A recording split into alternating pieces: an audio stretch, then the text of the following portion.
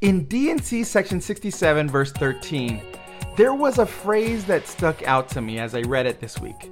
It says, "Continue in patience until ye are perfected." We are all learning what it means to be Christ-like. We try harder and harder every day to be better disciples of Jesus Christ. But some days, our own self-talk may be harsher than it should be. So let's take a look at what it means to continue in patience. Grab your scriptures. I'm Art Olivas, and this is So What?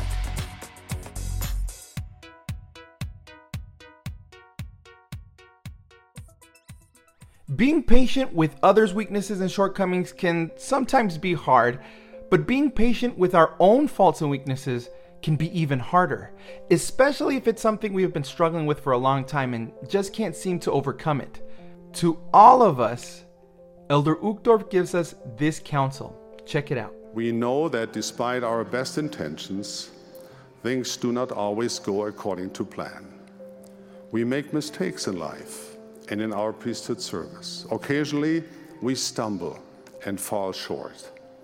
When the Lord advises us to continue in patience until we are perfected, He is acknowledging that it takes time and perseverance.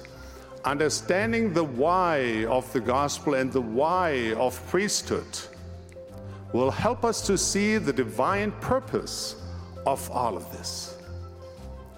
It will give us motivation and strength to do the right things, even when they are hard.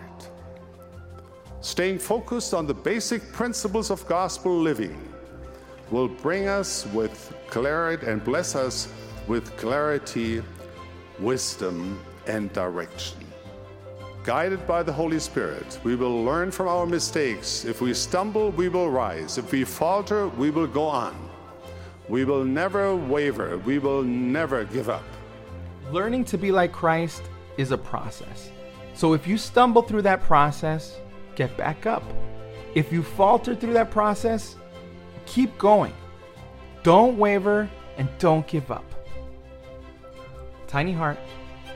Check you next time.